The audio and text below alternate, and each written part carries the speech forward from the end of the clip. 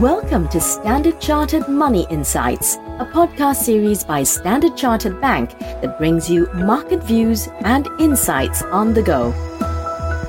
Hello everyone, my name's Manpreet and welcome to Through the Noise. Now, hasn't it been quite the week? Within a span of just a few days, we've gone from having a fairly hawkish testimony by Fed Chair Powell to worrying about bank failures in the US. So quite a lot to discuss on that front. But before we go there, for context, I did dig around a little bit on the US Federal Deposit Insurance Corporation website to understand just how common or not such bank failures have been through history. Now, interestingly enough, since 2001, the US has witnessed 563 bank failures. Now, of course, many of these were small, and when viewed by asset size, the failure of Silicon Valley Bank and Signature Bank meant they were the largest failure by asset size since 2008, though, of course, that was a very different regulatory and capitalization world altogether. So, in any case, with that bit of information against that context, today I'm joined by Phu Kien Yap, who's Senior Investment Strategist in the CIO office, who's going to help us discuss the implications of recent events. So welcome, Phu Kien. And just look at those recent events, the proverbial canaries in the coal mine. Do you see these as potential warning signs that point to anything we should worry about? Or do you read them any different? Can you help us explain a little bit about how do you interpret recent events? Yeah, sure. Happy to, Manpreet. So history shows that something always breaks when the central banks raise interest rates sharply. Okay, and this time we have seen the steepest rate hiking cycle in Europe in history and the second steepest hiking cycle in the US. So what has broken as a result? We see two US banks that failed over the past week and liquidity problems at some other US lenders. Now, the banks that fail, Silicon Valley Bank and Signature Bank, they represent two of the three biggest bank failures in US history. And meanwhile, in Europe, Credit Suisse stock and bond prices fell sharply. So in response, we saw the US and Swiss regulators and major US banks taking decisive steps to inject liquidity and protect bank depositors, which is a good response to limit contagion risk. But these events are early symptoms or warning signs, we believe, that the interest rate hikes are starting to bite, especially in the weakest parts of the economy. And the most vulnerable businesses are being hurt. So we believe we are in the late stage of the economic cycle, which implies we are near, if not at, the peak of interest rates. So we believe these financial stresses are also signaling that financial conditions have tightened significantly to cause a recession. And this recession would likely come sooner than markets are pricing in. Thanks, Phu Kien. Given that what you just described, what do you see as the impact on monetary policy and what are the implications for financial market investors? Yeah, so inflation remains elevated both in the US and Europe, and the job markets there also remain tight. So in Europe, the ECB President Lagarde's comments this week suggest that central banks are starting to worry about financial stability in their fight against inflation. Given this, the window for further central bank rate hikes have significantly narrowed in our view. So we now see only a 60% probability of a 25 basis points Fed rate hike on the 22nd of March and a 25% chance that the Fed pauses and does nothing. So this compares with market expectations of a 50 basis points Fed rate hike just last week before the US bank failures. And the ECB, which arguably faces a more challenging inflation backdrop, is likely done with its rate hikes now after it went through with the planned 50 basis points rate hike this week. So the evolving macro backdrop, it reconfirms our safe investment strategy that we have highlighted since late last year. So market performance over the past week, they also confirm our preference for high-grade bonds, the developed market or DM government bonds, and then your DM investment grade and Asia US dollar corporate bonds. They have all been resilient and gaining over the past week. So we would look to increase maturity in our high-grade bond allocations if there is any bounce back in bond yields. And within equities, we continue to rebalance from the developed market equity markets to what we think is the more attractively valued Asia Japan, and particularly China equity markets, as we see the Asian growth remaining resilient in contrast with looming recessions in the US and Europe. And among equity sectors, the technology sector, where your future growth prospects drive much of its value, it is a proxy for those who are seeking to lengthen duration as interest rates pull back. And in the FX world, we would sell into any US dollar rally.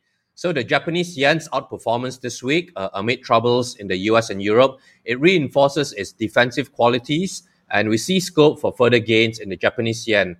If the dollar index or DXY it fails to decisively break above a key resistance at 104.7. And lastly, also on gold, which has delivered in recent weeks as a volatility hedge, we see gold also likely to benefit, especially if the US dollar weakens. All right. Now, I think there's a lot of good ideas there, but let's dig a little bit deeper into the US and European financial sector. I know we've had European banks as a preferred sector, but just given the sort of the recent context, I mean, how would you assess the outlook for these sectors from an investor point of view? Yeah, so let me start with the US. In the US, we believe the measures from the Fed are likely to limit fallout to the wider financial sector.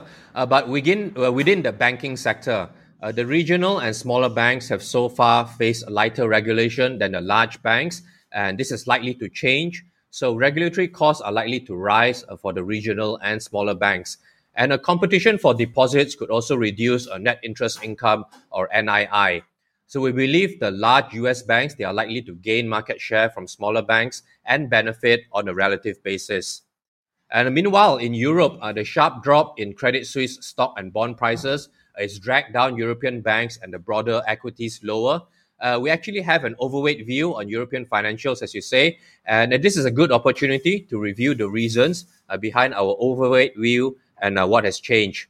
So I'll talk about 4 reasons. So firstly, we thought that rising interest rates would support net interest income growth, and the market now expects rates to rise to 3.1% by the end of the year, which is down from 3.8% expected just 3 weeks ago. So rising rates, we think, will still support net interest income growth, but to a lesser extent, and competition for deposits could erode your interest income. Second rationale for the overweight was cheap valuations, and what's happened now is that the 12-month forward PE has corrected to 8.1 times, which is at the low end of history and a 35% discount to the broader market. We believe the valuation remains attractive, and it continues to be something that's attractive. And the third, we believe that the strong balance sheets at the banks, it can withstand a recession, and this is a major factor that's being tested now. A crisis of confidence could test the sufficiency of banks' liquidity buffers and how regulators would respond. Also, as your funding costs go higher for the banks, and if business drops, the losses could pile up and make capital raisings necessary. So the strength of the bank's balance sheet is being tested now. And fourthly, a better macro environment in Europe has helped the financials. You've got a mild winter that averted an energy crisis, and a China reopening is supporting exports. But this macro backdrop could be at risk, of course, from the financial sector instability. Overall, we believe these factors warrant caution for now, as fundamental conditions remain fluid and market prices can overshoot during volatile periods as well. The elevated volatility and cheap valuations do, however, create opportunities in structured strategies. And just to add, from a bondholder perspective, we see limited impact on the broader market. In the US corporate bond market, the regional bank bonds are only a small fraction of the total market at around 2%. This means the rise in your regional bank bond credit spreads has only a marginal impact on the overall market. In Europe, we believe the reaction of the subordinated bank debt market has also been largely in line with expectations. So credit spreads have widened across the board, but more so for the most junior bonds, like your additional Tier 1 perpetuals, and less so for the global high-yield bonds. So we continue to like a diversified exposure to the subordinated bank debt asset class, but we would wait for a better entry point at this point. Thanks, Vikin. I think picking up where you left on bonds, actually, I want to shift gears a little bit briefly to Asia dollar bonds. I'd imagine the topic, of course, here is more the policy outcome from the National People's Congress in China. But do you see any spillover from some of the banking sector stress we just discussed from the US and Europe? Yeah, so the Chinese issuers, they are very important. They comprise about 40% of the Asia US dollar bonds. And we believe it remains supported by the policies from the ongoing National People's Congress. So first, we see the GDP growth target of 5% as conservative. And then second, there are several reforms there to improve efficiency in China, which should support the growth framework over there. So areas of focus include managing the housing market risk, and then your local government, financial health, as well as corporate governance. As to the stress in the US and European financial sectors, we believe any impact is likely to be minimal. The bond yield premiums in Asian financial bonds have widened somewhat, but direct impact should be minimal, as Asian companies have a regional business bias. We also think that the risk of Asian financials facing a similar problem in the future is low. Their asset base remains well diversified with a tilt towards your traditional business segments.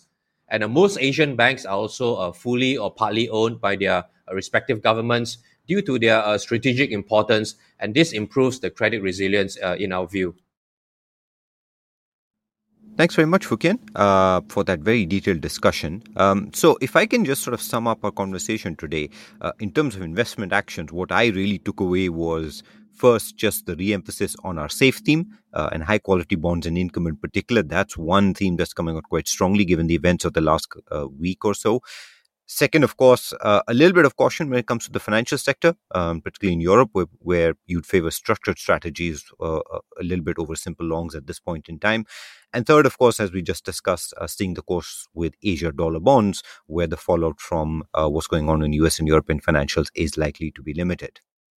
So we'll end the podcast there. Thank you again, Fukian, for taking the time to speak with us today. And thank you, listeners, of course, for joining us. We hope you found that useful. And we look forward to speaking with you again next week. Thank you for listening to Standard Chartered Money Insights, a podcast series by Standard Chartered Bank. For more details on the latest market insights, subscribe to Standard Chartered Money Insights.